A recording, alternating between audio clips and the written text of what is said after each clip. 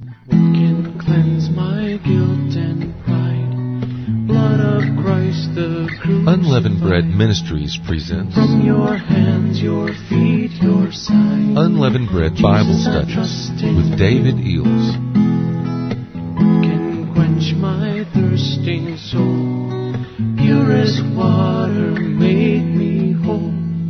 Let your streams of mercy flow. Oh Jesus, I trust in you. Greetings, saints. The Lord bless you. Thank you so much for joining us today.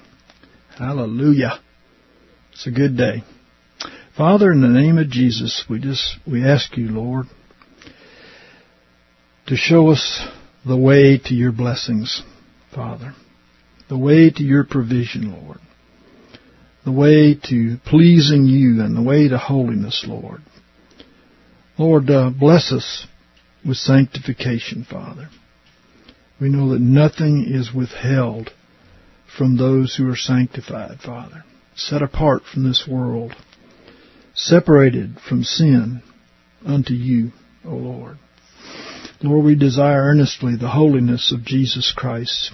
We know it was given unto us at the cross. We know that He made that exchange, that reconciliation, and that now we are holy and delivered from this cursed world. And we thank you, Father, for your provision for us, Lord. We only desire earnestly to enter fully into what you've provided. And we know it's great, Lord. It's greater than we can ask or think. And we just praise you, Father. We trust you for it. We praise you for it. In Jesus' name, amen. I thought I would share with you a few times on sanctification before blessing. And, sanctification, hagiosmos, is in the New Testament, means separation from sin and separation unto God. This has been given to us as a gift through Jesus Christ. It's also something that we attain to through faith in that gift. In other words, the Lord will fulfill it in us if we go after it by faith, since it is promised to us. And, God can't really bless an individual, nor can He bless a body of people that's been polluted by the world. We have access to grace through faith, according to Romans chapter 5. We believe that the Lord has given us this sanctification and this holiness because of His promises. And if we walk in repentance and faith, the Lord will account it to us as righteousness. But if we walk in rebellion and self-will, the Lord's chastening will be upon us.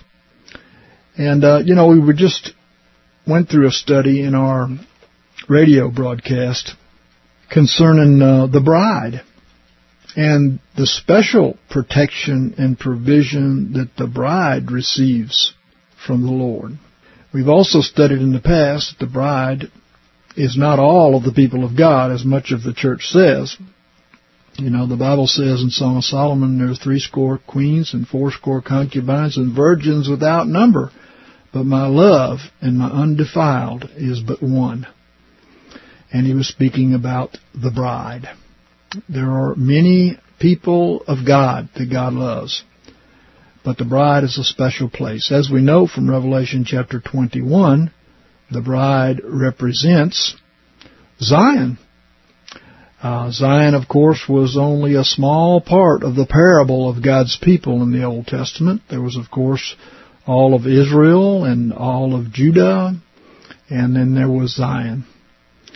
And we studied the protection that is afforded the bride in our recent radio program. And I'd like to read just a little portion of that in 2 Kings. I'll just recount to you a part of chapter 18 and read part of 19. Chapter 18, basically a revelation of the end time beasts attack upon God's people was the Assyrian Empire. And the king of Assyria conquered, in chapter 18, all of Israel, carried them away captive. Those that they didn't kill were carried away captive. And they conquered all of Judah. And same thing, except in chapter 19, we find that God zealously protected one part of Israel, or of Judah, and that was Zion, Jerusalem, because it represented something in our day. As we know, Assyria was the second of the 7 heads that the last beast is made up of. 7 heads: Egypt, Assyria, Babylon, Media, Persia, Greece, Rome, revived Rome. And every one of these beast kingdoms represents a revelation that's going to happen in the end time, because now all 7 heads are a part of this beast. So Assyria, being that second head, it gave us a revelation of God's protection for His bride, Jerusalem. And I'm going to read to you 2 Kings 19 and verse 30. It says, "And the remnant that is escaped of the house of Judah shall again take root downward and bear fruit upward. For out of Jerusalem shall go forth a remnant, and out of Mount Zion they that shall escape." And he means, of course, escape from the beast kingdom that is conquering God's people. "The zeal of the Lord shall perform this." The Lord is zealous. Why over this particular part of His people? Why not the rest of His people? Why was He not zealous to protect and to destroy the beast before it conquered all of Israel and all of Judah? Well, because of what Zion here represents. It represents the bride. Revelation 21, "Come hither and I will show you the bride," the New Jerusalem. And it was coming down out of heaven, wasn't it? Amen. What is it about Jerusalem that represents something so holy and so perfect? Well, the wall of Jerusalem represents something. You know, in Song of Solomon, the bride, the Shulamite, which means the perfected one, the bride said, "I am a wall. I am a wall." And a wall represents sanctification. It represents separation from the world, right? Jerusalem was encompassed with this wall. And it was a separation from the beast, right? And you know, in Song of Solomon, chapter 8, the bride spoke about her little sister who was immature. And she said of her, "If she be a wall, we will build her battlements." If she be a wall. It sounds strange. Why would the bride be a wall? Why would this be something that would protect her little sister? Well, you know, if we be sanctified, if we be separated from the world, if our hedge is not let down and the enemy hasn't come in to dwell in our midst, dwelling in ourselves even, or in a body of people, if this be so, God will defend her. God defends the bride. God will defend even the little immature sister who hasn't come to maturity yet, if she be a wall.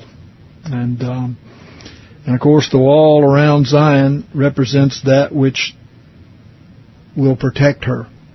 You know, there is a place of safety in holiness, in separation from the world. There is none for those who walk in their own self-will and rebellion. He goes on in verse 32, he says, "Therefore, thus saith the Lord concerning the king of Assyria, he shall not come into this city, nor shoot an arrow there, neither shall he come before it with shield, nor cast up a mound against it. By the way that he came, by the same shall he return. He shall not come unto this city, says the Lord. For I will defend this city to save it, for mine own sake, and for my servant David's sake." And it came to pass that night that the angel of the Lord went forth and smote in the camp of the Assyrians 185,000. And when men arose early in the morning, behold, these were all dead bodies. And then, of course, in the next chapter, there was the story of Hezekiah, who pleaded with God for 15 more years that he had served the Lord, and the Lord heard his cry that he had served the Lord, and he promised him through Isaiah, verse 6, he said, "And I will add unto thy days 15 years, and I will deliver thee out and this city out of the hand of the king of Assyria, and I will defend this city for mine own sake and for my servant David's sake." And this is true about much of what the rest of the Bible says about the daughter of Zion, regenerate Zion, not apostate Zion, the apostate leadership of Israel, but regenerate Zion, when they walk in righteousness, in purity. And that wall represented that separation, that sanctification. You know, I'd like to point a couple of verses out to you in Hebrews chapter 12 and verse 14. Again, the word sanctification in this text is the word hagiosmos. It means purification. It means separation from the world, separation from sin, separation unto God. The word for saints in the New Testament is the base root word, which is hagios. And saint means sanctified ones. That means those people who are separated unto God, separated from the world unto God. All through the New Testament, he addresses the saints, the separated ones, the sanctified ones. And in this text, he tells us, he said, "Follow after peace with all men, and the sanctification without which no man shall see the Lord." We certainly want to see the Lord, don't we? We want to see Him in more ways than one. We want to see Him after this life, but we want to see Him in this life. You know, the Bible tells us we with an unveiled face, behold as in a mirror the glory of the Lord, and are transformed into that same image from glory to glory, as from the Lord the Spirit. Right? But he says, without sanctification, we're not going to see the Lord. We won't see Him, we won't come into His image, and we won't ultimately see Him. That's contrary to a lot of people's doctrine, I know, but it's the Word of God. And again, even the little sister can be sanctified, can be separated from the world, can be running after the Lord with all of her heart, right? And, of course, in that case, the Shulamite was seeking to bring her little sister into the presence of the king, Solomon, representing our king, of course. And she was, of course, protecting and raising her up, right, as the bride will do in these days. So it says, "Follow after peace with all men, and the sanctification without which no man shall see the Lord, looking carefully, lest there be any man that falleth short of the grace of God, lest any root of bitterness springing up trouble you, and thereby the many be defiled." You know, in these days, many people are being defiled by roots of bitterness, or by people who have roots of bitterness. People who are, slanderers, gossipers, backbiters. These people are defiled. They are like Esau, who was bitter and who sold his birthright, as it goes on to say here. Many people are defiled by these kind of people. You need to be careful. You need to be sanctified. You need to be separated from these kind of people. Separate yourself from these kind of people. A factious man, the Bible says in Titus, after a first and second admonition, refuse. In other words, separate yourself from them, right? And verse 16 says, "Lest there be any fornicator or profane person as Esau." Fornicator has a spiritual aspect here. It's somebody who has relations with the world and not the Lord. They were ordained, Esau was ordained as a son of Abraham to have relations with the Lord, right? and yet he was having relations with the world. He was receiving the seed of another kingdom. He was receiving this root of bitterness, which was, of course, from the devil and not from God. And it goes on to say that as Esau, who for one mess of meat sold his own birthright. Now, I know meat here means just food, but it also brings into thought flesh, because Esau followed after the flesh, or sought after the flesh. He sold his birthright. He found that meat was more important than his birthright, which he received, his inheritance, which he received because he was a child of Abraham, right? And it goes on to say, for you know that even when he afterward desired to inherit the blessing, he was rejected.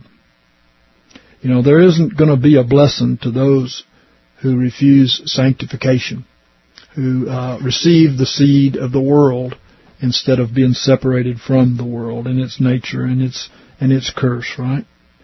Well, he was rejected, or the word there is actually adokimos. It means reprobated. He was reprobated. There are people that are considered to be people of God that are reprobated. They don't know the ways of peace. They don't have peace with all men, as the Scripture says here, you know. They have a root of bitterness, and they spread their root of bitterness. And God has rejected them. It says, for he found no place for a change of mind, which basically is the meaning of repentance. He found no place for repentance. In his father, of course, was added in. It's in italics, and it's according to the translator that put it there as his understanding. But he found no place for a change of mind, though he sought it diligently with tears. In other words, he wanted repentance himself. He wanted deliverance from this curse himself. But he was defiled by this root of bitterness. And, of course, we know his seed after him was defiled, because the sins of the parents are passed on into the children of third and fourth generation. We know that Jesus came to break genetic curses that have been passed on. But the seed of Abraham, they refused the inheritance that they received through Abraham. We are all sons of Abraham through faith, but he refused that inheritance, and he traded it for a mess of meat, right, or flesh, following after the flesh. You remember the story how that Jacob was greatly blessed when he separated himself from Esau. You know, he separated himself from Esau, and the Lord gave him much fruit and great abundance, so much so that it surprised Esau when, after many years, he returned to his own land with his wives, with all of his children, with all of his flocks. It was surprising, the great amount of fruit, the great blessing. You know, that's a symbol. That's a symbol of being sanctified, being separated from that which is unholy, that which is corrupt, that which is bitter, that which has been rejected as accursed, right? And he bore much fruit, much blessing, because he separated himself from those who are not. Now, we find this pattern all the way through the Scriptures. It's kind of interesting, you know. You know, God demands of us separation. And, you know, in the Scriptures we see many types and shadows of this. We see actually two stages of it. You know, number one, God separates His people from the world. And number two, He then separates from His people the worldly. And we see that, of course, when Abraham was called from the Lord to come out from Ur of the Chaldees, which was Babylon, and yet God wasn't through yet, because some of those which Abraham brought with him out of Babylon, like Lot and his family, so on and so forth, he later ended up separating from Lot. Lot, of course, chose Sodom, obviously a place that's not a good place, a place that was not a sanctification, not a separation from the world. It brought a great curse upon himself, upon his family. But notice, God called Abraham to separate from the Babylonians. And then Abraham himself was separated from those whose life was not as holy as his. And we know there are other parables that speak well of Lot, that he was tormented. Obviously, one reason that Lot became the man that he was because of the torment that the Lord brought upon him in Sodom for his bad choices, so to speak, you know. And another good type, of course, would be that God separated his people Israel in the land of Egypt. He separated them from the Egyptians. The judgments that Moses, the man-child, brought upon Egypt was in order to separate God's people from the Egyptians. Goshen represented that separation, that land where the Israelite was separated from the Egyptians. And we know the first three judgments came upon both the Israelites and the Egyptians until God's people had received once again the fear of the Lord. And then the rest of those judgments fell upon the Egyptians. Also, the Red Sea is another representation of that. God made a separation at the Red Sea of his people from the Egyptians.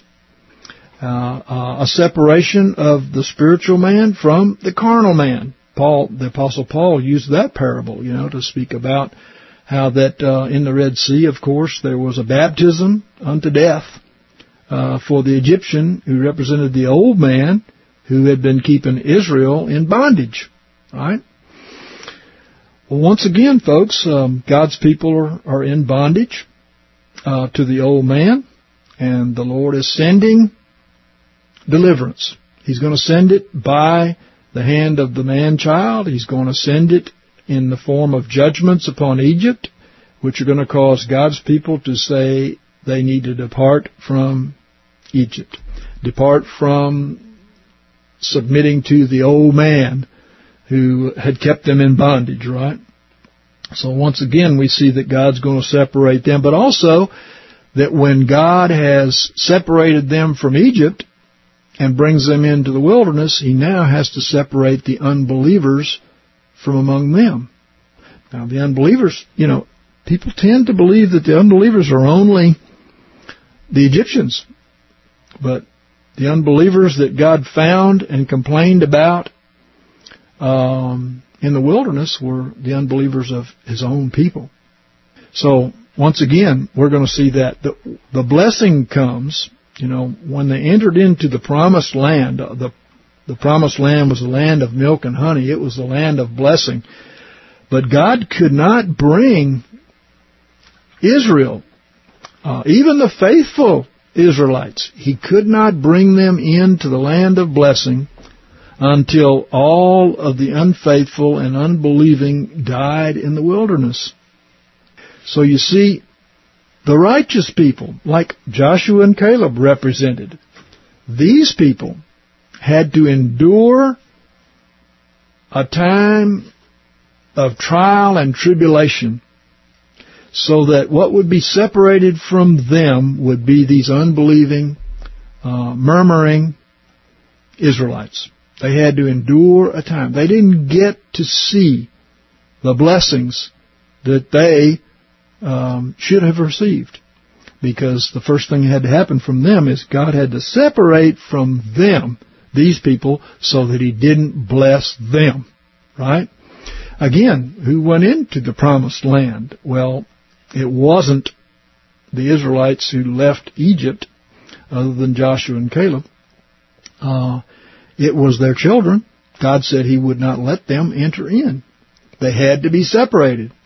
And so God brought them through these great trials, and to prove who the unbelievers were among God's people. He brought them through these great trials. And in order to separate them from the righteous, who then got to enter into the land of milk and honey, the blessings, the provisions of God. So this is a process that God does in every one of us too. And one thing we need to learn is what they learned is that you need to come out from among them and be separate. There is no place of blessing without sanctification. Sanctification has many forms, but one form is that God wants us to separate ourselves from the leaven of wicked people. Even if they call themselves Christian, He wants to separate them from us. You want the blessings, I want the blessings, this has to happen. You know, the Lord told me recently, I asked the Lord, why so many Judases and Jezebels are rising up? You know, they can't help themselves. It's demons in them that rise up and torment the church and speak and rail against people and argue about doctrine and take authority that they don't have and all these things. Why is this happening? And the Lord told me very plainly, He said, I'm doing you a favor. And I said, how so, Lord? You know, and the Lord said, because you don't really want all of these people to go into the wilderness with you, do you? I says, well, no, I don't. I know that in the wilderness there will be some of these people to try the people of God, because when Jesus chose the 12, one of them was a son of perdition, right? A Judas. And, of course, Judas had a ministry. He was needed. But there are many more than we really evidently need from what the Lord told me. And He is certainly showing these people up in these days. He is separating them from His people in these days. And I want to tell you, God's people also need to understand and cooperate with God in this process of separation, because this is part of your job too. This wasn't just a job that Moses had, or just the elders of Israel had. This was a job that all of Israel needed to do. We're going to see from the Scriptures that we need to separate ourselves from those who are leaven, those who will keep us from being sanctified. Sanctification happens in more than one way. First of all, individually we need to be sanctified. Individually we need to come out from among them and be separate. Okay? But corporately, the body of Christ. The bride, for instance, is beautiful because it is a body of people that have become separated from the rest of Israel in the fact that they are so beautiful to God because of their purity, because of their holiness, because of sanctification. Holiness and sanctification, by the way, are the same word, hagiosmos, in the New Testament. They have the same exact meaning. Separation from the world unto God. You know, separation from that which is impure unto God, right? And so I'd like to look in Exodus chapter 32 and make a few points there. And this is one of the first times that God actually had to bring about a separation or a trial that would prove who it would be that would be separated. And, when Israel went into the wilderness, they had already been separated from the Egyptians. Basically, that represents salvation. When you go through the Red Sea and the Egyptian is cut off, it's your water baptism. So these are people that are what we call today saved. However, they still weren't sanctified. And God had to do that. I'm talking about as a body. They were not sanctified. There were people among them who were sanctified and always walked in that way. But as a body, they were not sanctified. And to bring that body into the blessings of God, He needed to sanctify that body.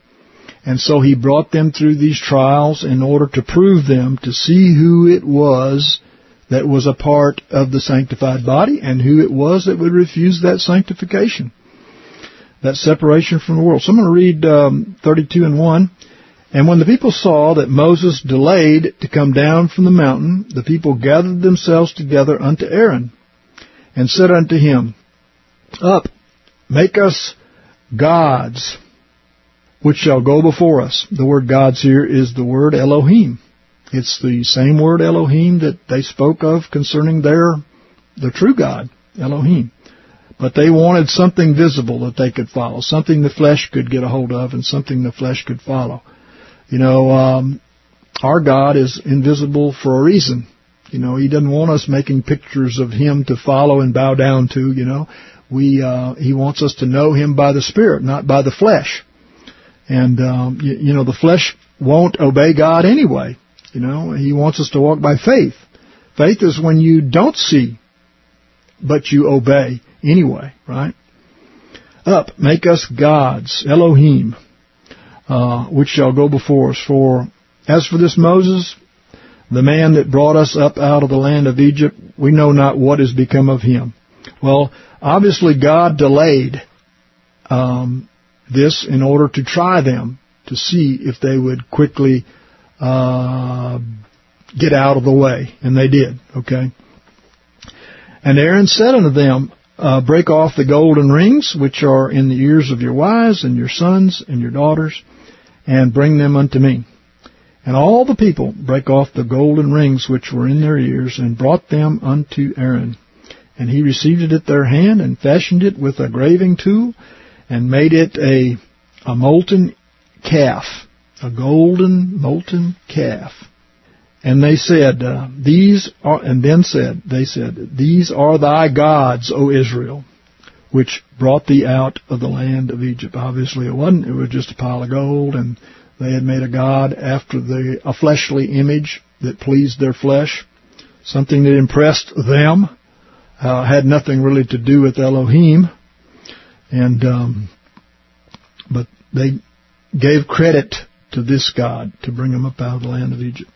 And when Aaron saw this, he built an altar before it, and Aaron made proclamation and said, tomorrow shall be a feast unto Jehovah, or the Lord, or Yahweh. Okay?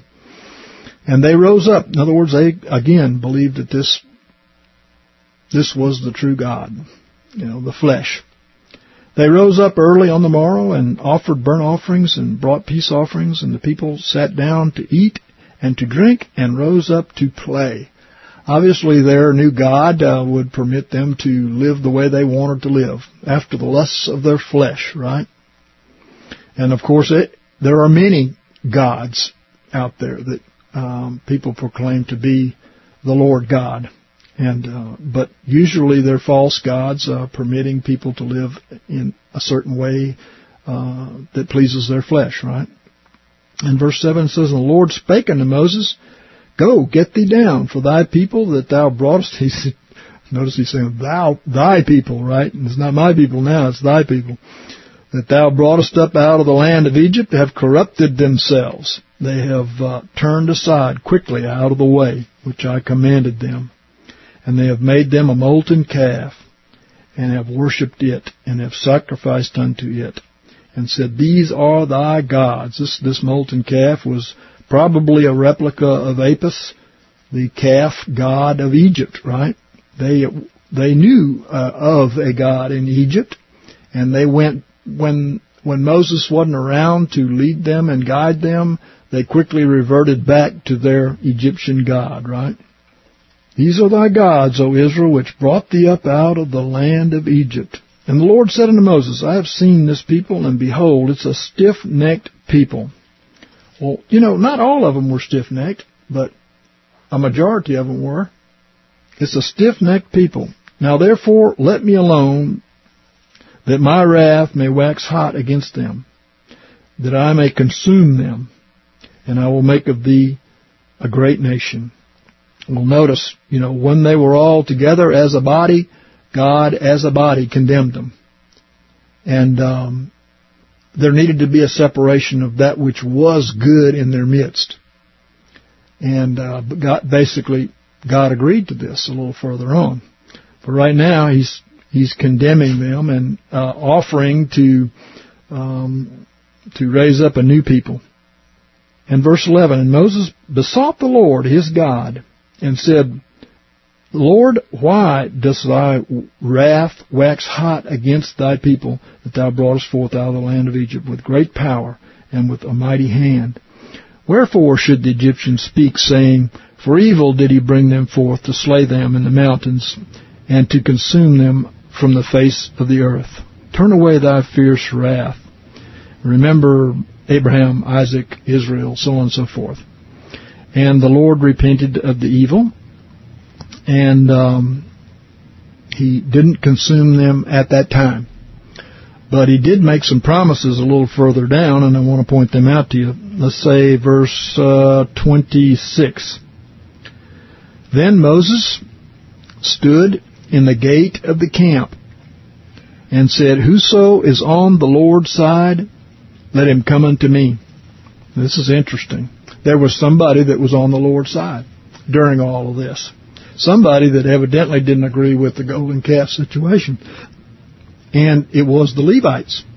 Now, the Levites represent something in the New Testament. I'm going to read to you Exodus 19, verse 5 and verse 6. Now, therefore, if you will obey my voice indeed and keep my covenant, then shall you be mine own possession from among all peoples, for all the earth is mine. And you shall be unto me a kingdom of priests and a holy nation. The kingdom of priests was the holy nation.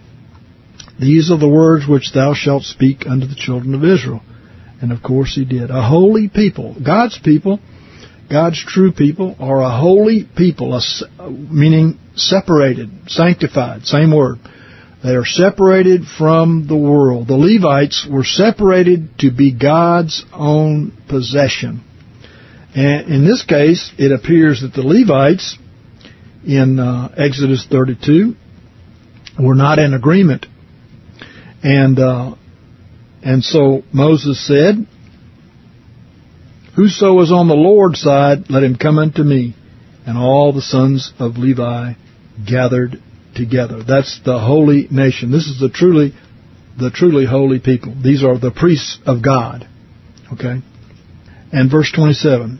And he said unto them, Thus saith the Lord, the God of Israel, Put ye every man his sword upon his thigh, and go to and fro from gate to gate throughout the camp, and slay every man his brother, and every man his companion, and every man his neighbor. And the sons of Levi did according to the word of Moses. And there fell of the people that day about 3,000 men. What does this represent? Well, there had to be a sanctification of the people who had not fallen into this false god, this worship of a false god. And we know that in the New Testament, of course, we're forbidden to take the sword and sanctify the body with the edge of a physical sword. But we do have a sword. And we have a sword which is called the Word of God in Ephesians, right? And, when you're in the midst of a people, and some of those people are unholy, they are what is blocking you from receiving the blessing as a body. They stop you from receiving the blessing. God cannot bless the body without blessing these evil, wicked people. There has to be some sanctification there. You think that Moses was the only one whose job it was to sanctify Israel? It doesn't appear to be that way. It appears to be that the priests of God, and we are all called to be a kingdom of priests of God, to use the sword to separate and to sanctify the body. If someone comes unto you that's full of sin, the Bible tells you what to do about it. It tells you in 1 Corinthians 5 to separate from them. That is, if they're called a believer, but they're walking in sin, the Bible commands you to separate from them and to even reprove them. Have no fellowship with the unfruitful works of darkness, but rather even reprove them. In other words, you take your sword and you point out to this person that they are one of the people that is stopping the body from receiving the great blessings that God wants to pour out. God couldn't bless Israel in Egypt. He had to separate them from that body. But then there was something blocking them from receiving the great blessings of God in the wilderness. And it was those unbelievers in their midst. Even though they were Israelites, They would today be called Christians, but yet they are blocking the blessing to come upon the body. And something has to be done about it. Would you take the sword? You know, the Bible says, cursed is he that sits on his sword, right? Would you sit on your sword, or would you use that sword to correct the brother that comes to you with slander, with gossip, with hatred, with judgment against the body? Would you correct that person? Would you point out to them, for instance, hey, you need to go and talk to your brother that you're talking about? Would you go and obey Matthew 18 and 15, which is if you see your brother sin, go and show him his sin between you and him alone? Would you correct him? Would, for instance, you tell the brother who is assaulting the elders, would you tell him, look, it's forbidden for us to receive an accusation against an elder without witnesses? Would you tell him? Would you correct him? Would you correct the brother or sister who is in your midst who is committing fornication, and yet they're sitting right next to you in the pew in church, being accepted? And when the Bible tells you not to accept them, but to separate from them, in 1 Corinthians chapter 5, would you be the one with the sword? Would you do what's necessary for the local body to be blessed? Who is your allegiance to? Your friendship with a friend or your friendship with God? What's more important? Building up the body to receive the blessings of God because it's holy, or keeping the friendship you have with your friend? I believe most of Christianity would think that's not my job, that's the preacher's job. No, that's not what we're seeing here. And that's not what we're seeing in the rest of the Scriptures either. Let me read on here. Verse 28. And the sons of Levi did according to the word of Moses, and there fell of the people that day about 3,000 men. And Moses said, consecrate yourselves. Consecrate yourselves today to the Lord. Yea, every man against his son and against his brother, that ye may bestow upon you a blessing this day. There wasn't going to be any blessing until there was this separation. There wasn't going to be any blessing until the sword was applied to these people who had caused the problem. Wasn't going to be any blessing. And it came to pass on the morrow that Moses said unto the people, ye have sinned a great sin, and now I will go up unto the Lord, peradventure I shall make atonement for your sin. And Moses returned unto the Lord and said, oh, this people have sinned a great sin, and have made them gods of gold. Yet now, if thou wilt forgive their sin, and if not, blot me, I pray thee, out of thy book, which thou hast written. And the Lord said unto Moses, whosoever hath sinned against me, him will I blot out of my book. He pardoned. He didn't bring wrath upon the whole body, because he wanted to bring wrath upon those that sinned. And these trials that they were about to go through was going to reveal the murmurers, the unbelievers among them. And through these trials, these people were put to death in the wilderness. And according to this, those that sinned against him and worshipped a false god who polluted the body, these people bore their judgment.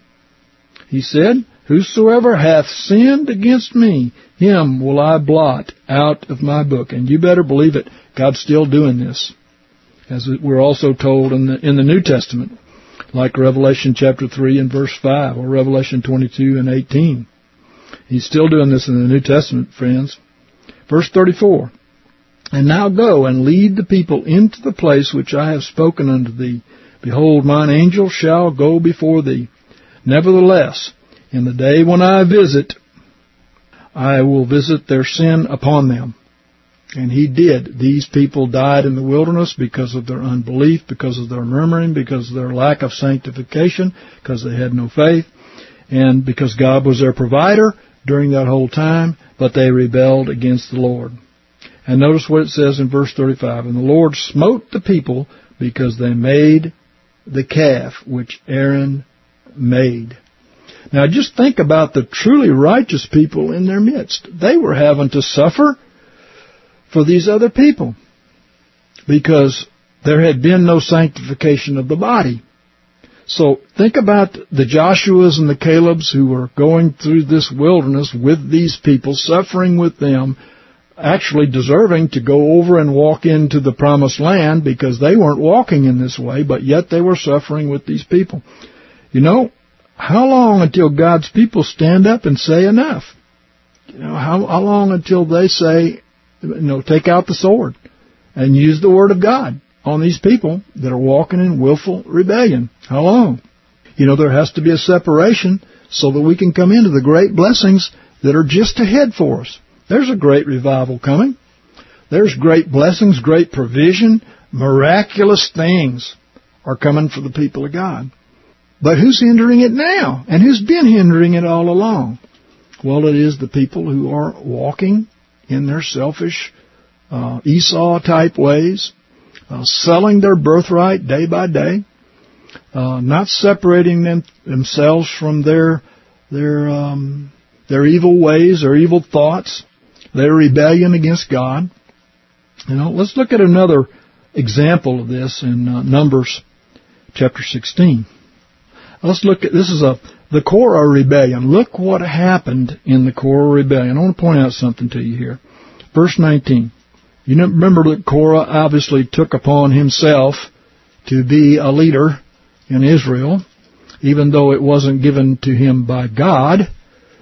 He took it upon himself. I'm suspecting that Moses, in Exodus chapter 4, Moses spoke about he was slow of tongue and he wasn't eloquent. And I'm suspecting that why did so many people follow Korah? He probably was a real slick talker, maybe even a slick looker, But the people followed him. But think about the miracles God had done through Moses. This guy who was slow of tongue, he wasn't quick-witted, evidently, and he wasn't eloquent in his speech. He complained about all these things. But suddenly these people are following Korah. And Korah assembled all the congregation against them, that is, Moses and Aaron, unto the door of the tent of the meeting. And the glory of the Lord appeared unto all the congregation. And the Lord spake unto Moses and unto Aaron, saying, Separate yourselves. That's the word separate here obviously represents sanctification, right? Separate yourselves from among this congregation. Wow. That I may consume them in a moment. The Lord didn't want to consume all of them. He wanted to consume the people who were obviously taking sides with Korah, and that I may consume them in a moment. And they fell upon their faces, Moses and Aaron, fell upon their faces and said, O God, the God of the spirits of all flesh, shall one man sin? Wilt thou be wroth with all of the congregation? Well, obviously they had an opportunity to follow or not follow, right? And the Lord knew this and understood this. But while they were one body and in rebellion, He was considering the whole body as perpetrators, right?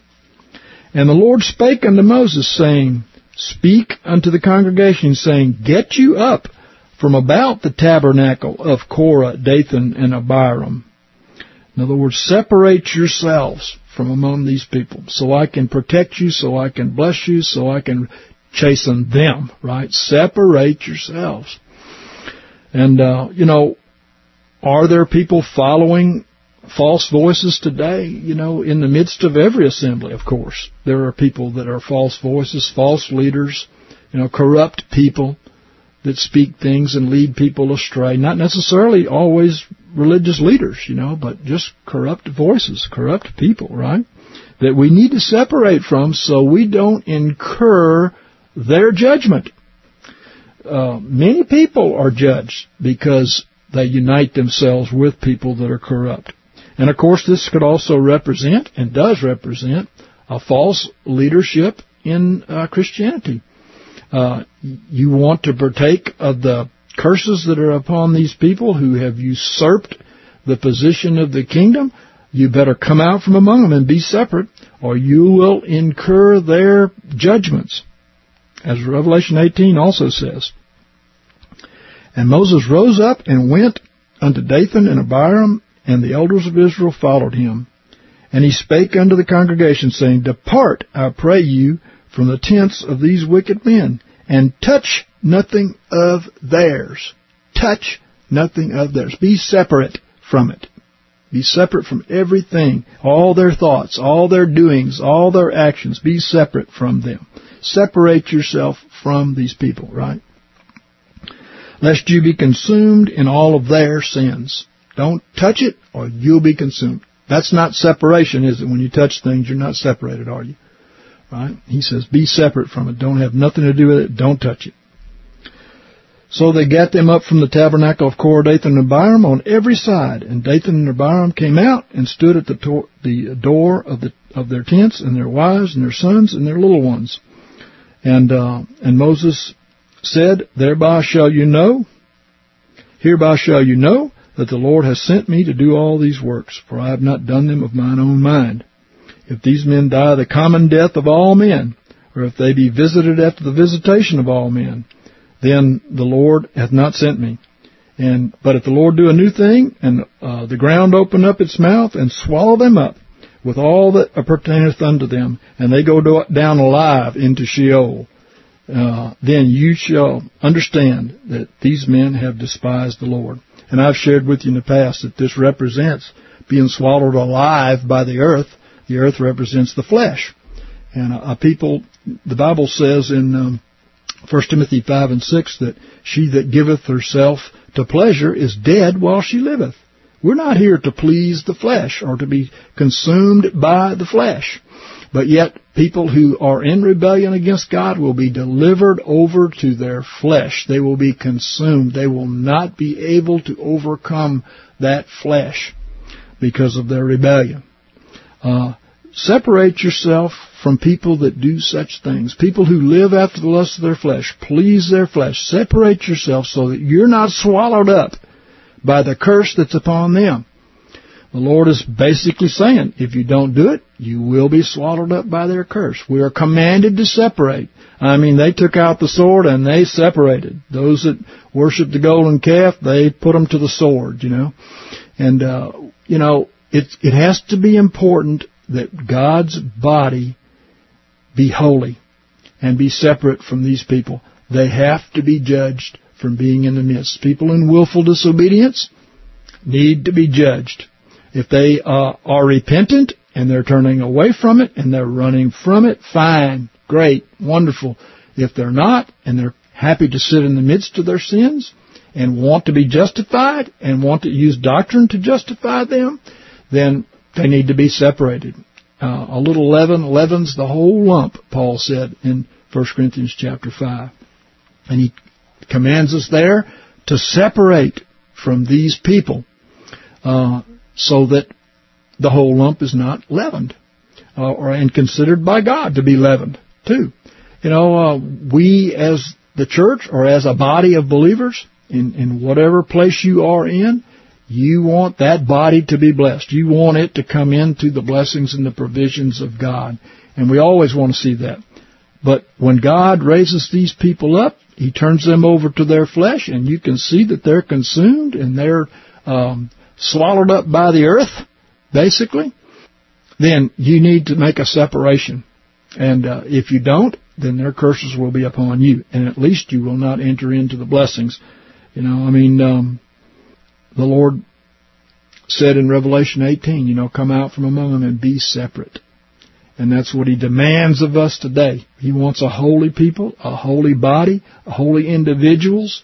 If you know people who are doing some of the sins, for instance, that are mentioned in 1 Corinthians chapter 5, and you don't do what it demands there that you do to separate yourself from them, and we'll look at that probably next time a little more. Separate yourself from those people. If you don't do it, then a little leaven is going to leaven the whole lump. That's what the Apostle Paul said, and of course he spoke in the name of the Lord, right? So he says, come out from among them and be ye separate, says the Lord, and don't touch the unclean thing, and I shall be to you a father, and you shall be to me sons and daughters. Obviously, the people once again rose up against the Lord, and He sent another judgment upon them because they rebelled against Moses. The Lord said in Deuteronomy 18, Moses said, "A prophet shall the Lord thy God raise up unto thee like unto me. Unto him shall you hearken in all things. And whosoever shall not hearken unto the voice of that prophet, the Lord will require it of him." So He said basically, that was speaking also of Jesus, and it was also speaking of the man-child in our day, that God was going to raise up a voice of the Lord to separate the people from among the wicked. We've been having a wonderful study here on sanctification before blessing. We've been discovering that God can't bless a body if it's polluted by the world. Whether you're talking about the corporate body or whether you're talking about an individual body. And so let's pray. Father, in the name of Jesus, we thank you, Lord, that your word is true, that it will bring us into unity, Father, the unity of the Spirit. It will cause us to come into agreement with you, Lord, so that we can walk together.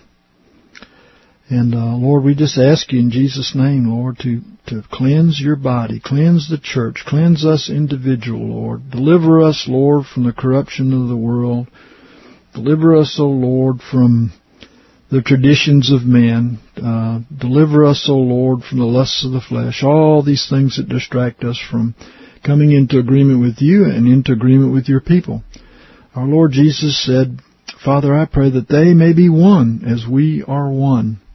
So, Lord, let your true people be one, and let the spots and blemishes be kicked out, Lord, and those that want to submit to you and be ruled by you, let them come into unity, but let the leaven be kicked out, Father. And we thank you in Jesus' name, Father. Hallelujah. Well, I would like to back up just a little bit so that we get the text, so that what I start off with here won't be too strange to somebody that may be joining us.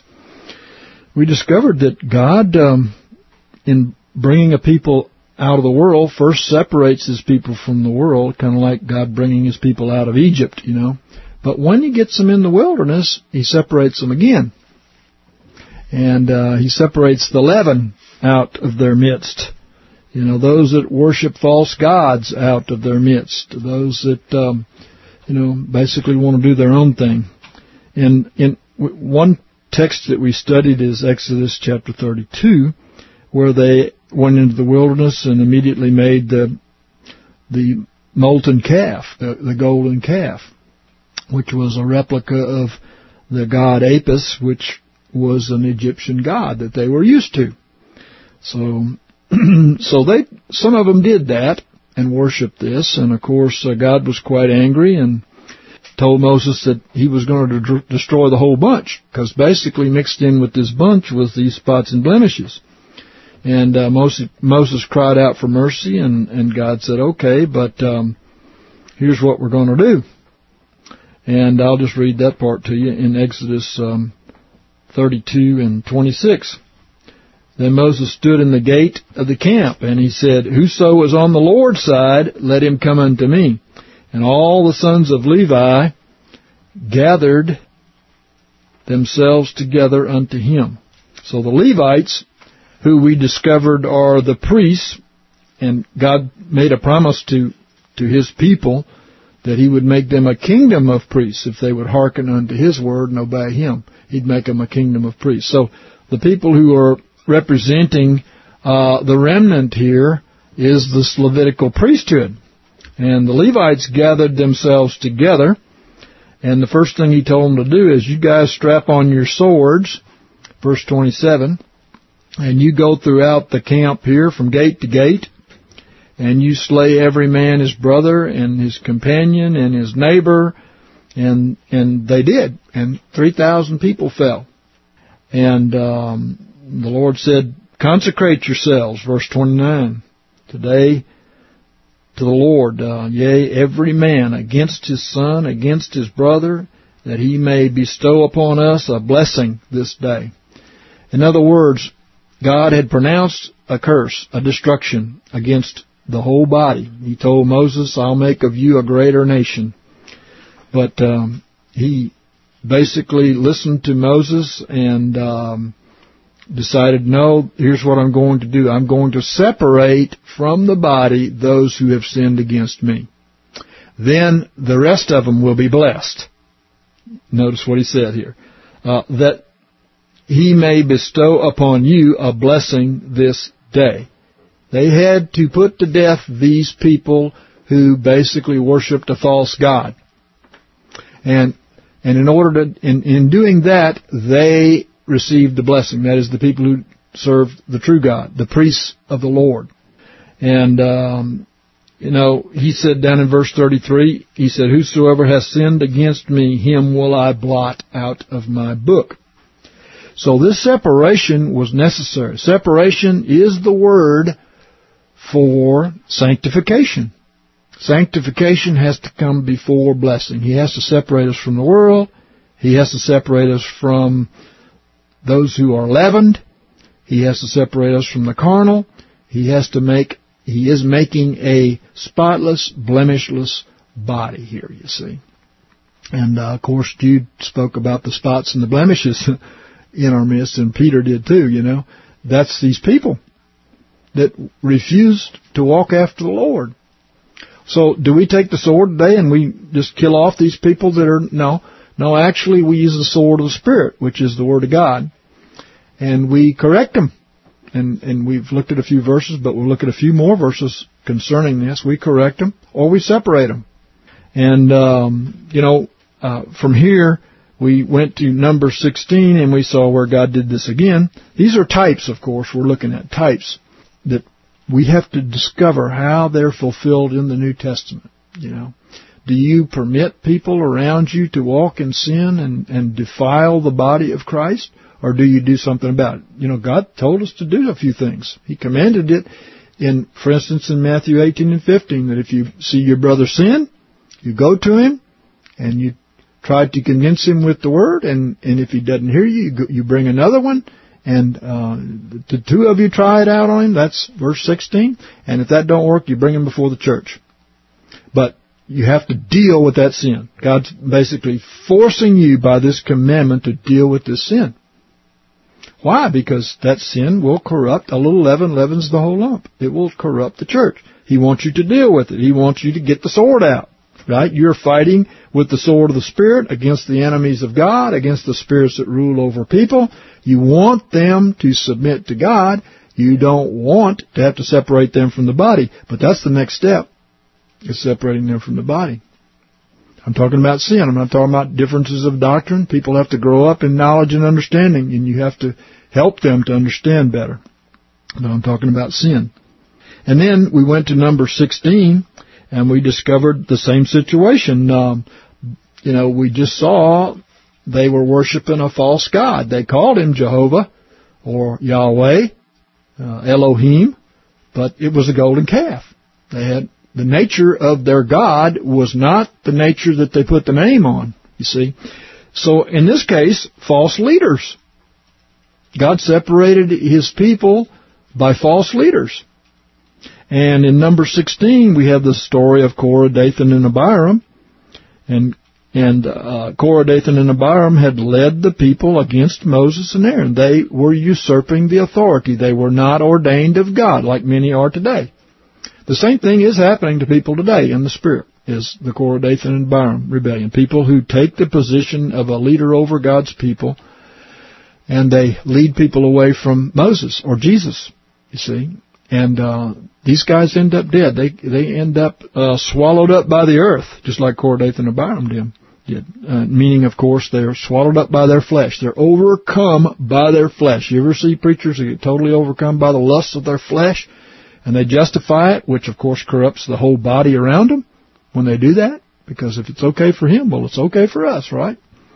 And God judges them because they become more and more reprobate in their mind, more and more corrupt and overcome by their flesh. Well, anyway, God wanted to deal with it. So he said in verse 20, he spoke to Moses and Aaron saying, separate yourselves. Now there's that word again. That's the word that means sanctify. Sanctify yourselves. From among this congregation, that I may consume them in a moment. God was going to, again, take out the whole congregation, because as a body, they were polluted. So what does God have to do? He has to make a smaller body that's not polluted. And when you do that, you have to separate the wicked from among them. In this case, it was those people who are bound and determined to follow false prophets, false pastors, false leadership. They're bound and determined. We're coming to a great division that those who won't come out from among them will be reprobated. It happened in Jesus' day. Those that didn't come out of apostate Judaism ended up being reprobated and fought against the truth. Okay? And Moses and Aaron fell upon their faces before God and said, the God of the spirits of all flesh shall one man sin, and wilt thou be wroth with all the congregation? So God said, well, okay. And he spoke unto Moses, saying, speak unto the congregation, saying, get you up. Here's the second choice. Again, the same choice. Get you up from about the tabernacle of Korah, Dathan, and Abiram. Okay, so here's what we're going to do. Separate from these men. Now, Jesus did that. He separated. He went into the sheepfold. He called his sheep by name, and he separated them from those apostate leaders. And they followed him. Okay. Jesus, was like Moses in that effect, So he said, speak unto the congregation, get you up. In other words, separate yourself. There it is again, separate yourself. And down in 26, he said, depart, I pray you, from the tents of these wicked men, and touch nothing of theirs, lest you be consumed in all of their sins. Touch nothing. Don't even touch nothing of theirs. Separate yourself. Get up away from their tents, their tabernacles, their churches, and don't touch anything of theirs. That was what the Lord demanded. Okay, if you want to live, this is what you must do. And so they did, and God opened up the earth, and it swallowed up these guys down into the earth. And those that murmured about it afterwards, well, the Lord sent out a plague, and he killed 17,000 people, or 14,000 people in 700. 14,700 people, because they murmured about it. Now, that was besides the people of Korah, Dathan, and Abiram and their families, They murmured about it again, and he separated them again. See? So, is God going to do that in these days? Exactly what he's going to do in these days, folks. He's going to have a spotless, blemishless bride. He's going to get rid of the spots and the blemishes that Peter and Jude spoke about, which is these corrupt people in the midst of the corporate body. Okay? And of course, individually, he wants to clean us up too. Okay? That's part of it. Okay? So we're talking about two kinds of separation here. Sanctification for the individual, sanctification for the body. This separation is necessary for the blessing. Again, the blessing in this case was they got to live. And of course, life is important. Eternal life is very important. The rest didn't. They went down into Sheol, the place of the dead, right? But I'm going to leave with this point right here. He says, touch nothing of theirs, lest you be consumed in all of their sins. Don't touch anything of theirs. Why? These people are corrupt. They are dead men. The Lord said in 1 Timothy 5 and 6, that she that giveth herself to pleasure is dead while she liveth. There are people who are dead. They are not living. They are dead because they walk after the lust of the flesh. They walk after the works of the flesh. The Bible says, be transformed by the renewing of your mind. That is the mind of the Spirit. And of course, you walk after the works of Jesus Christ. You walk in His steps, right? God wants a people who are alive. They have life. He said, unless you eat my body and drink my blood, you have no life in you. We have to have His life in us. People who don't eat His body and drink His body is this Word, the Word made flesh, right? And His blood is His nature. The life of the flesh is in the blood. It is the nature and the life of that person. So we partake of the nature and the life of Christ. And if we're not doing that, then we're dead. There's only two, if He said, if you don't do this, you don't have life.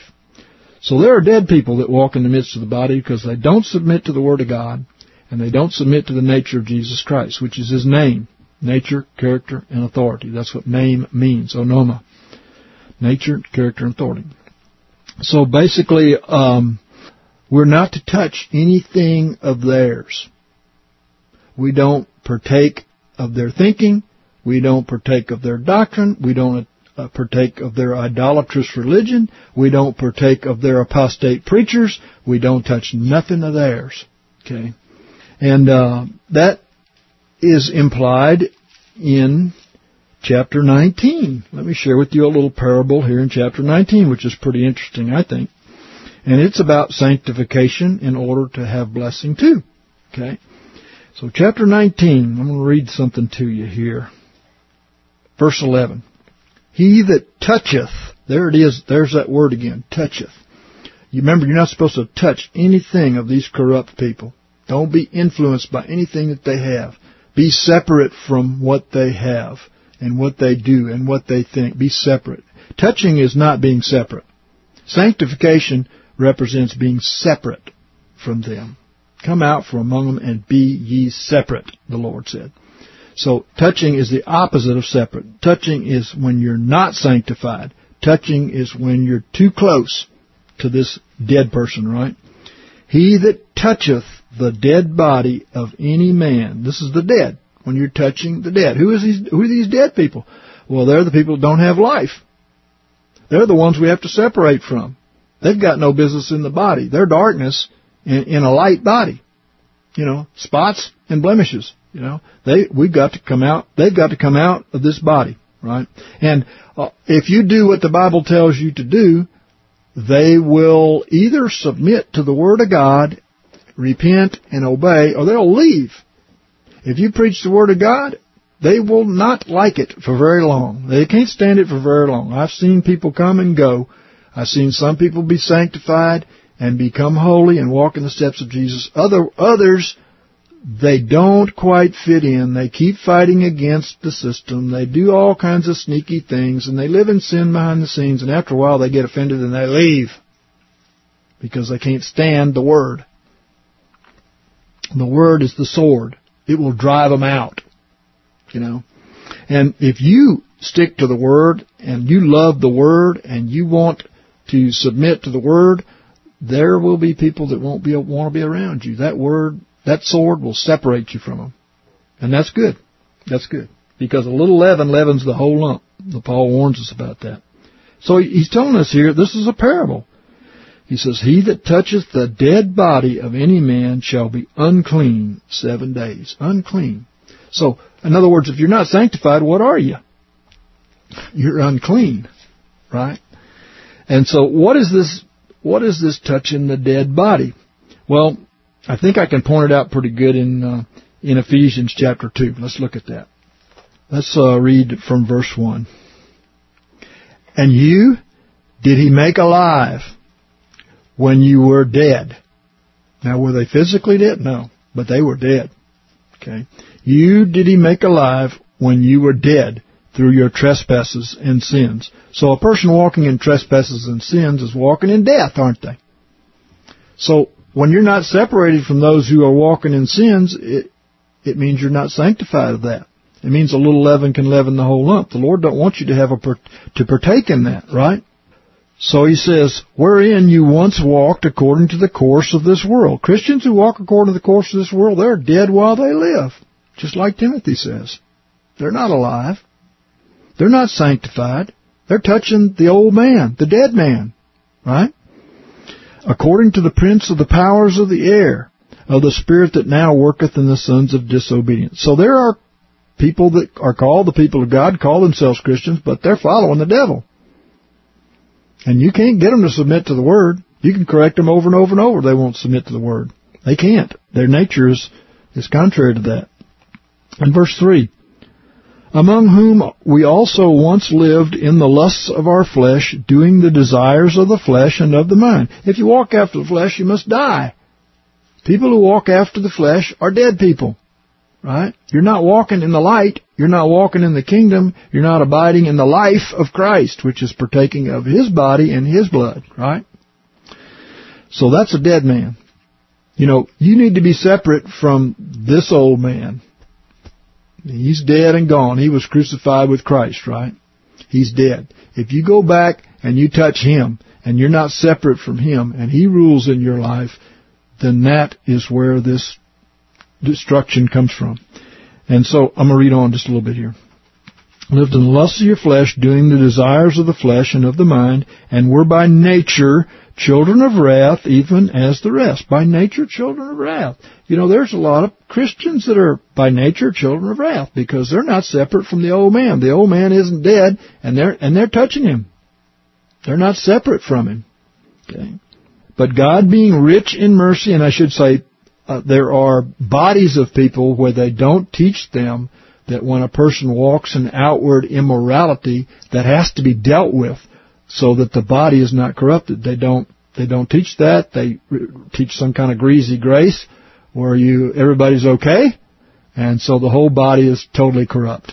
You know, so individually and corporately this is true, right? But God, being rich in mercy, for His great love wherewith He loved us, even when we were dead through our trespasses. Okay? And of course, there's still people dead in their trespasses because they don't even believe in separating from sin. They believe that they're sinners saved by grace, so they're going to live like a sinner the rest of their life and go to heaven. That's their thinking. You know, but they're dead. They're not alive. Okay?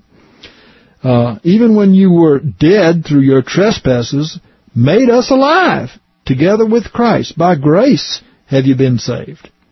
So a person who's got the grace of God upon them and they're walking by faith, if you're not walking by faith, you don't have grace.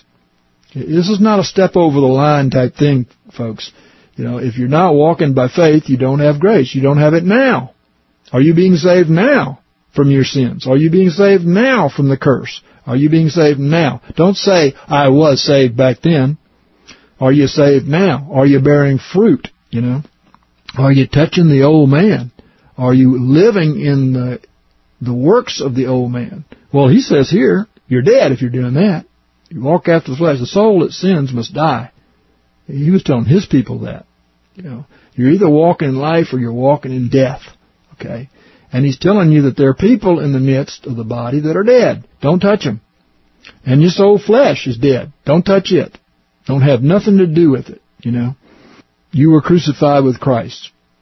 And now it's not you that live, it's Christ that lives in you, right? So this is a way I think I've pointed out here that we're coming to learn to separate ourselves from this old fleshly man. And in our text back in Numbers 19, I'm going to read on. Let me read it again. He said, He that toucheth the dead body of any man shall be unclean 7 days. And 7 days, I think, means until the rest. Well, why is that? Because the rest is when you cease from your works. Remember what we just read about who it is that's dead, the people who live in the works of the flesh. And the Sabbath represents when you cease from your works and enter into the rest through faith in God's promises. That's what the New Testament Sabbath is, according to Hebrews chapter 3 and Hebrews chapter 4. So here we have in he that toucheth the dead body, in other words, not separated, shall be unclean for 7 days. So we have to separate. We have to come out from among them, right, and be separate. Now, 2 Corinthians speaks about this. Let's read a little bit of that. Let's start in verse 14. He said, Be not unequally yoked. Don't be yoked together. Don't touch the old man, right? Be not unequally yoked with unbelievers. In other words, you're not pulling alongside your old man, are you? The old man's dead, right? You know what a yoke is. It couples two creatures together here, you know. You're not pulling, you're not giving him equal time, are you? You don't want to give the old man equal time. You don't want to be yoked next to him. You're in control now. He's dead, right? So you're not letting him lead at all, right? It says, be not unequally yoked with unbelievers. This is like the two separations we were talking about. The first separation was come out of Egypt. Separate yourself from the wicked world, right? The second was come out from among those who proclaim themselves to be Israelites. Separate yourself from them when they walk after the flesh, when they walk after false prophets and false leaders. Separate yourself from them, okay? Let's read on. For what fellowship has righteousness and iniquity? Or what communion hath light with darkness? And what concord hath Christ with Belial? So those who walk after the god of this world, you know, even though they call themselves Christians, that's coupling Christ with Belial, you know. Remember, the religious people in Jesus' day, even the religious leaders, the heads of their denominations, he says, you're of your father the devil. So these disciples that were following Jesus, could they stay under those people? No, they couldn't. He called them out. He called them by name, called them out. He didn't want them yoked with Belial, you know. What portion hath a believer with an unbeliever? What agreement hath a temple of God with idols? We just saw both of these, you know. They came out of Egypt, but then God had to get Egypt out of them, you know. They made an idol. And then they had to separate from the people who made the idol, you know. And for we are a temple of the living God, even as God said, I will dwell in them, and I will walk in them, and I will be their God, and they shall be my people. Wherefore, come ye out from among them, and be ye separate. So separate yourself from these people who don't want to walk holy. Don't make it a matter of life to fellowship. You know what fellowshipping is? It is giving and receiving. That's what fellowshipping is. You don't want to receive any of that. You don't want to touch that, you see. In the Old Testament, a parable was given to us about eating unclean beasts. And then we found out in the book of Acts that those unclean beasts were the lost people of the world. You know, in the parable where the sheep came down out of heaven with all the beasts on it, and God said, Peter, you kill and eat. Peter said, oh, no, Lord, nothing unclean. He said, what I've made clean, don't you make unclean. And so he got the revelation eventually that God was sending him to the Gentiles, and God had cleansed the Gentiles through faith too. And so, but before that, he was not going to be defiled by these beasts, because they were commanded in the Old Testament, you know, not to partake of these beasts, you know. God said, now you can partake of them because I've cleansed them, you see. And so, you know, again, he says, come out from among them and be separate, says the Lord, and touch no unclean thing. There it is again. Don't touch it. To be separate is to not touch it. Don't touch what is theirs. See, don't touch it. Separate yourself from it. So now we're getting what this parable is actually talking about here. And I will receive you. If you don't touch them, you can be holy, and God will receive you. If you do touch it, you're unclean. That's what the parable we're looking at is going to tell us, okay? And will be to you a father, and you shall be to me sons and daughters. Now, quite often in the Scriptures he says children, but this place he uses the word sons and daughters. You know, it's really a higher meaning. Children magnifies the understanding that you're born from a person, but son magnifies a relationship. Teknon and huios. Huios represents the relationship. You know, Jesus was the Son of God, and we manifest our sonship. And he says, if you don't touch these unclean things, and you're not unholy because you're not separate from them, you can be my son. Okay? Saith the Lord Almighty. Having therefore these promises, beloved, let us cleanse ourselves from all defilement. What happens to the person who touches a dead man? He is defiled. Okay? Cleanse ourselves from all defilement of flesh and spirit, perfecting holiness. What's holiness mean? Sanctification. Separation. Same word. See? Separation. Perfecting holiness in the fear of God.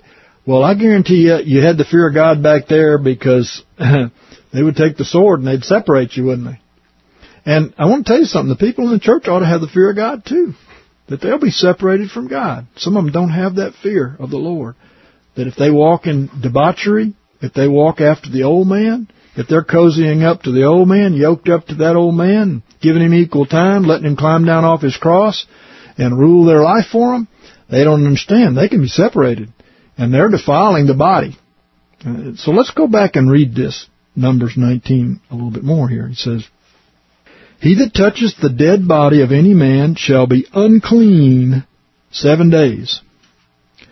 The same shall purify himself, which is what we just read, therewith, on the 3rd day, and on the 7th day he shall be clean. The 3rd day could represent the 3 days that Christ was in the grave. Death to self, right?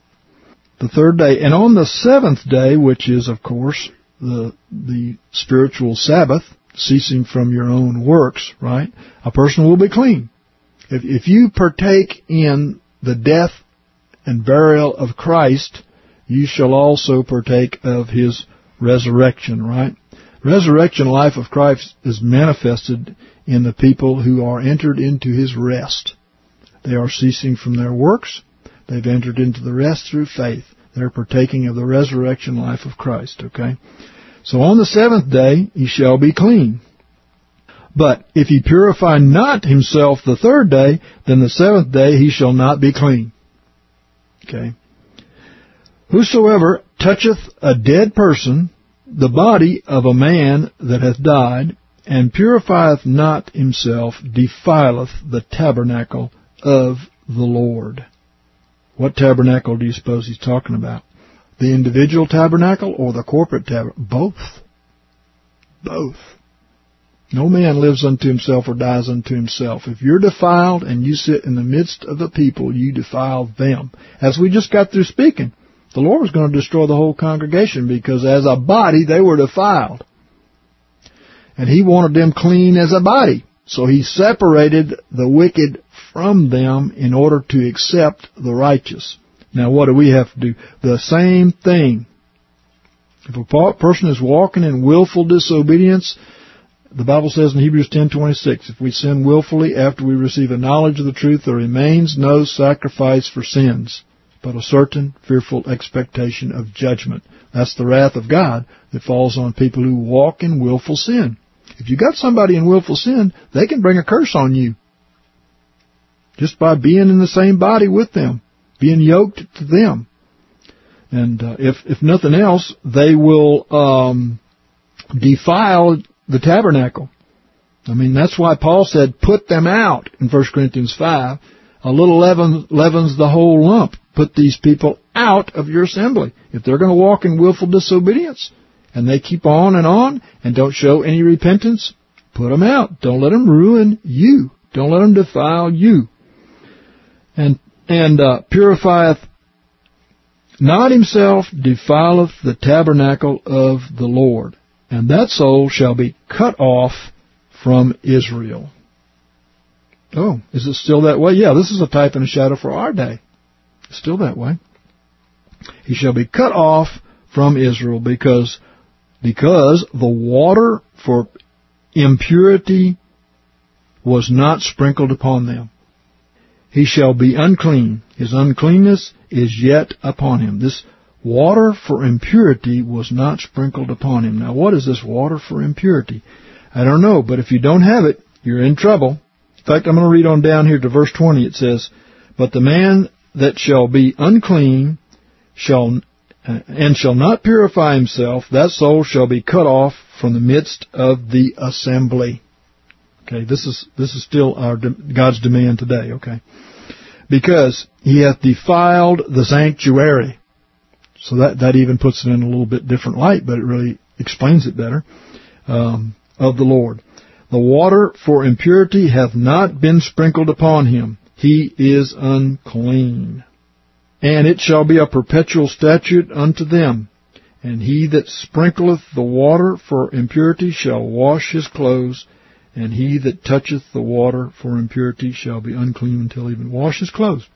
So, the person that sprinkles the water for impurity washes his clothes. You know, remember the bride in Revelation 19:8? Her clean clothes, her bright, pure garment, which is the righteous acts of the saints. Right?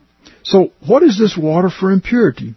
Well, let's go back to 19:1 and just briefly scan down through here and see if we can figure out what this water for impurity is. I think it's the same thing as the sword that we just read about. The sword that separated the people, put to death the old man that sinned and separated the people here.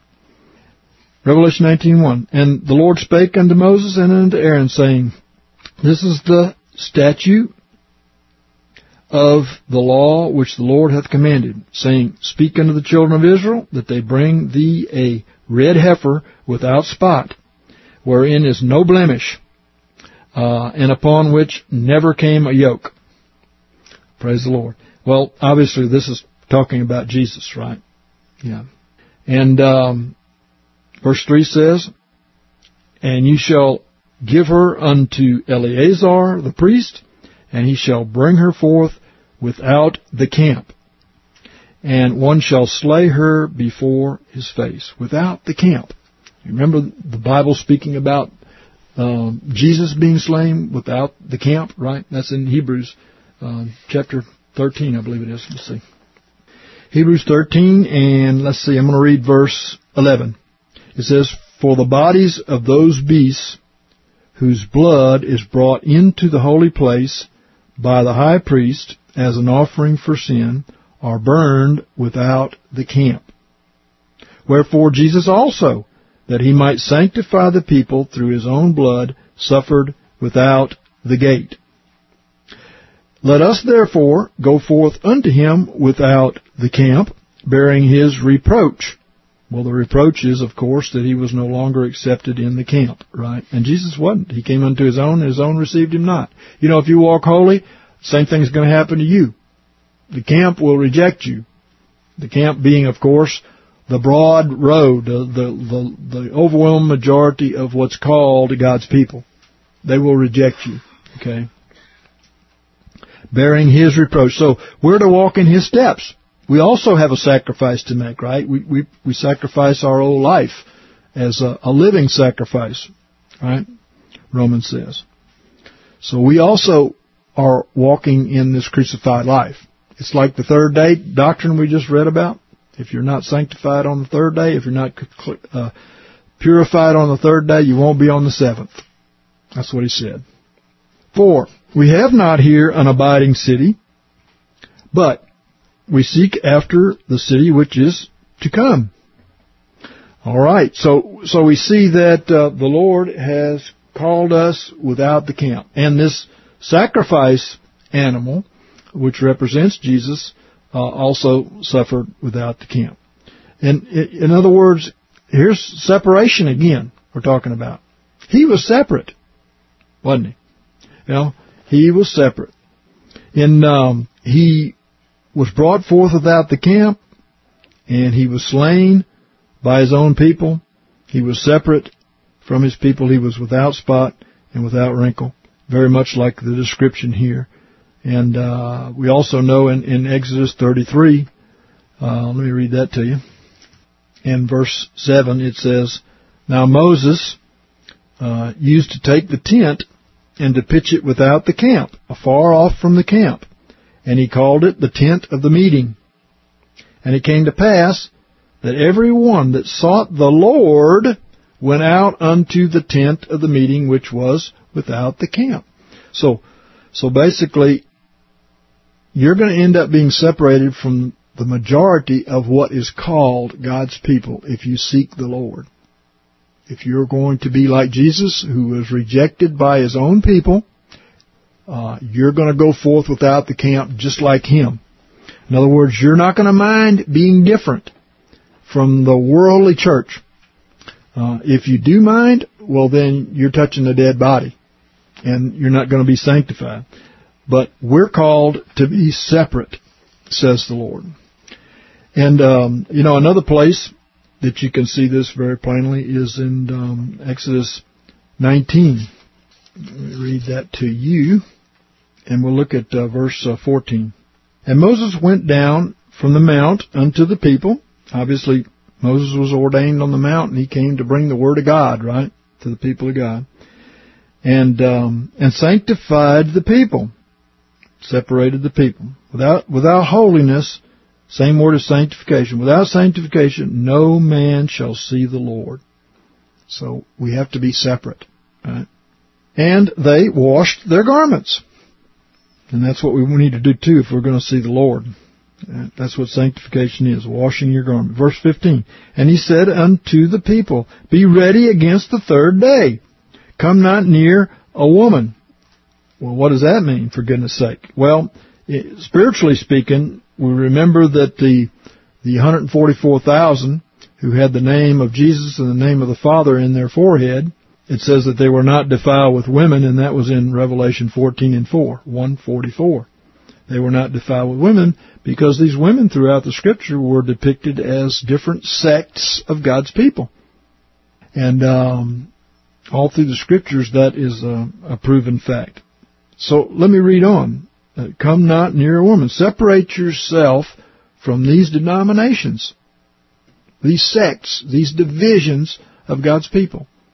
Separate. Do you remember what Jesus said? They shall be one flock and one shepherd. And basically, when Jesus came, he separated his people. He went into the sheepfold. He called his own by name. He called them out. They followed him, and they became one flock, one shepherd. But that's not what they were before. They were members of the different sects of Judaism. And they came out of those to follow Jesus and become one with each other and one with him. And now, once again, God is calling people to come out from among them and be separate. Okay? Some of you don't like that, but I'm sorry. But that's what the Word says. Let me read on. And it came to pass on the third day, when it was morning, so now we're talking about the morning of the third day, which is where we are now. The morning of the third 1,000-year day since the coming of Christ, right? And there were thunders and lightnings and a thick cloud upon the mount, and a voice of a trumpet exceedingly loud. And all the people that were in the camp trembled. Notice the people in the camp trembled. You know why? If your heart condemns you not, you have boldness towards God. People know there's something wrong with what they do, and their conscience is defiled with a religion that is not Christianity, even though they might call it that. And they're trembling, and they don't really know what's going to happen in these coming days. They've got no confidence in God because they're not really close to God, you see. But the closer you get to God, the more sanctified you are, and the more bold you are, and the less fear you have, and all these things. But the people in the camp trembled. And Moses brought forth the people out of the camp to meet God. And they stood at the nether part of the mount. See, once again, they had to come out of the camp to meet God. Very interesting. So, if we go back over here, let's look at this heifer again here that came without the camp. That's Jesus. He led us. If we're going to follow him according to Hebrews 13, we too will come without the camp. We will be separate from those who are lukewarm, defiled, leavened, so on and so forth. And Eleazar the priest shall take of her blood with his finger and sprinkle of her blood towards the front of the tent of the meeting 7 times. And one shall burn the heifer in his sight. Her skin, her flesh, her blood, her dung shall he burn. And the priest shall take cedar wood and hyssop and scarlet and cast it into the midst of the burning of the heifer. So we're making a bunch of ashes here. See?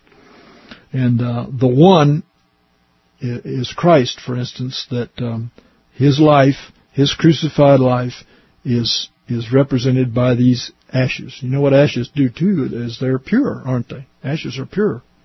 Okay. Verse 7. Then the priest shall wash his clothes, and he shall bathe his flesh in water, and afterwards he shall come into the camp. And the priest shall be unclean until even. And he that burneth her shall wash his clothes in water, and bathe his flesh in water, and shall be unclean until the evening. And here's the verse I want you to look at closely. And a man that is clean shall gather up the ashes of the heifer, and lay them up without the camp, in a clean place. And it shall be kept for the congregation of the children of Israel for a water for impurity. It is a sin offering. So this is the water of the impurity. What does the water represent anyway? Well, it represents the Word of God, right? And, Jesus was the Word of God. And Jesus also took up His cross and told us that we couldn't be disciples unless we took up our cross. This water represents a crucified life, a crucified Lord, a sacrifice, a sacrificial life, you see. The water for impurity was made with these ashes. In fact, I'm going to read on down here, verse 17. And for the unclean they shall take of the ashes of the burning of the sin offering, which was the heifer, right? And running water, which is actually the word living water. Isn't that interesting? Running water or moving water. In other words, it wasn't stagnant, right? But it was the Hebrew word there is living water. Okay. So he mixed the ashes of the burnt heifer with this living water. Running water shall be put thereto in a vessel, and a clean person shall take hyssop and dip it in the water, and sprinkle it upon the tent, and upon all the vessels, and upon the persons that were there, and upon him that toucheth the bone, or the slain, or the dead, or the grave. So this person who touches the dead. So this sprinkling of this running water or living water with the ashes of the red heifer is what purified this person. And if they weren't purified like this, they were cut off from Israel. That's a picture of the sanctified people that are in the church. They have to be washed with the water of the Word. And let me read something else, and then we'll go look at that. And the clean person shall sprinkle upon the unclean on the third day. Notice who can use this water. Only a clean person can use the water to sprinkle it upon an unclean person. Well, who is it that's sprinkling the water? Well, I would say the ministers of the Lord, those who give out the word of the Lord. Okay? In other words, God can't use an unclean person to sprinkle a clean water. Well, why is that? I mean, why is He saying that it has to have a clean person to sprinkle the unclean person with the waters of purity? Because remember what the waters do and where they come from. You can take a pure Word of God and give it to an impure person, and what they preach is not going to be pure. It can't be pure. What they sprinkle you with cannot be pure. It's defiled. And so there are many unclean people out there who are not ordained of God, like Korah, Dathan, and Abiram, who are impure, unclean, and the people that they submit to them, of course, become unclean too. And that's why God had to separate them, you see. So, in the New Testament, we know from Ephesians chapter 5, an example. Let's read 25 and 26. It says, Well, husbands, love your wives, even as Christ also loved the church and gave Himself up for it, that He might sanctify it. Sanctify it. Having cleansed it with the washing of the water with the Word. There it is, the waters for purity here. The water's to cleanse impurity, which is the washing of the water with the Word. And who is the Word? Jesus Christ. Was He crucified? Yes. And He was a spotless, blemishless lamb or heifer, and He represented the Word Himself. He was the Word. And when we're cleansed, we're going to look like Him. We'll be cleansed, but we will have a sacrificial life. We will have laid this old flesh on the altar and burned up the old man, and we're not going to be touching anything unclean. We're going to be separate from it because He's burned up, right? To put it simply. I don't know how to put it any other way, simply. But so this cleansing with the washing of the water with the Word represents the same thing. If you will let the Word of God change you, if you will humble yourself to the Word of God, if you will submit to its correction when people point it out to you, when people show you the sword, in other words, right? If you will let that sword, it's a two-edged sword, right? The Word of God, Hebrews 4:12, is a two-edged sword, like a two-edged sword, right? One for you and one for them, right? One edge for you and one for them. So, basically, God wants you to submit to this putting to death of this old man, this old life, the one who is defiling your life, the one who will not permit you to enter into the kingdom, right? And while we're here, let's go over to Ephesians 5 and read from 1 on down, because this is part of the Word that cleanses us right here, right? And let's see what it says here. Be ye therefore imitators of God. In other words, go forth without the camp. Follow Jesus right on out of the camp, right? As beloved children, and walk in love, even as Christ also loved you and gave Himself up for us, an offering and a sacrifice to God for an odor of a sweet smell. In other words, burnt up flesh, ashes, right? And He's telling us to imitate God too, walk in the steps of Jesus. Just as He gave up His life for us, we give up our life for others. See? Verse 3, but fornication and all uncleanness or covetousness, let it not even be named among you. In other words, don't let anybody be among you that can be named like that. If the people walk in fornication, let them go someplace else. If they're not there to get delivered and to submit and to repent, then let them go someplace else. This is not a hangout for the old man, right? We don't want to touch the old man, the old dead man I'm talking about. Okay, so let's read on. Nor filthiness, nor foolishness, nor talking or jesting, which are not befitting, but rather the giving of thanks. For this you know of a surety that no fornicator or unclean person or covetous man who is an idolater hath any inheritance in the kingdom of God and of Christ. Let no man deceive you with empty words, for because of these things comes the wrath of God upon the sons of disobedience. In other words, they're unclean. They haven't been cleansed by the Word. They're refusing to be cleansed with the waters of purity, right? Be not therefore partakers with them. Separate yourself from them. Okay? For you were once darkness, but now are light in the Lord. Walk as children of the light. For the fruit of the light is in all goodness and righteousness and truth, proving what is well-pleasing unto the Lord. And have no fellowship. Look, no giving and receiving. Don't touch, right? Have no fellowship with the unfruitful works of darkness, but rather even reprove them. Meaning, take up your sword. If somebody's walking in willful sin, take up your sword. They need to be cleansed or they need to be separated. One or the other. That's what they're there for. You don't want to defile the body. We have many commands. We're not going to get to all of those tonight, obviously. We have many commands that command us to do this in the Scriptures. This is the reason. These types and shadows are telling us the exact same thing as 1 Corinthians chapter 5, which says, separate from anybody who's named a brother who walks in willful sin. Separate from him. Same thing we just read.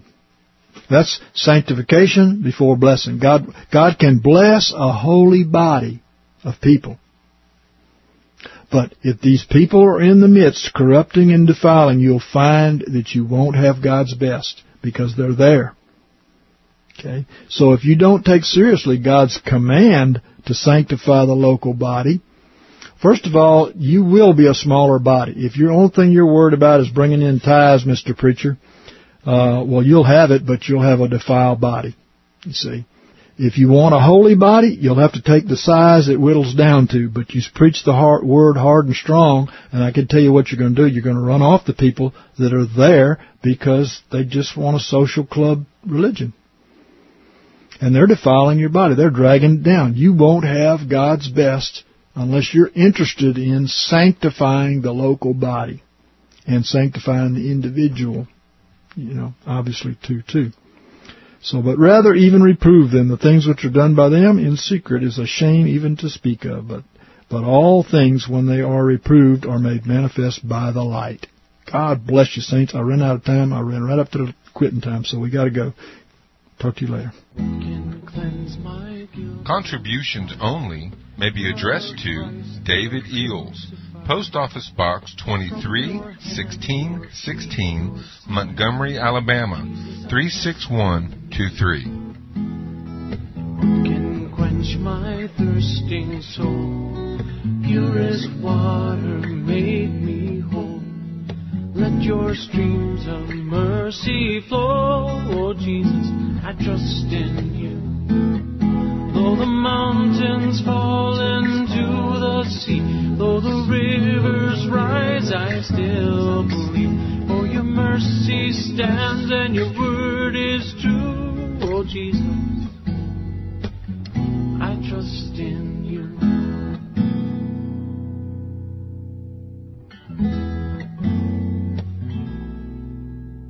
And when I face that darkest night, what will be my guiding light? The shining rays of red and white. Jesus, I trust in you. Oh, Sacred Heart, in you I find mercy seated for all time. I am yours and you are mine, oh Jesus, I trust in you. Though the mountains fall into the sea, though the rivers rise, I still believe. For your mercy stands and your word is true, oh Jesus, I trust in you.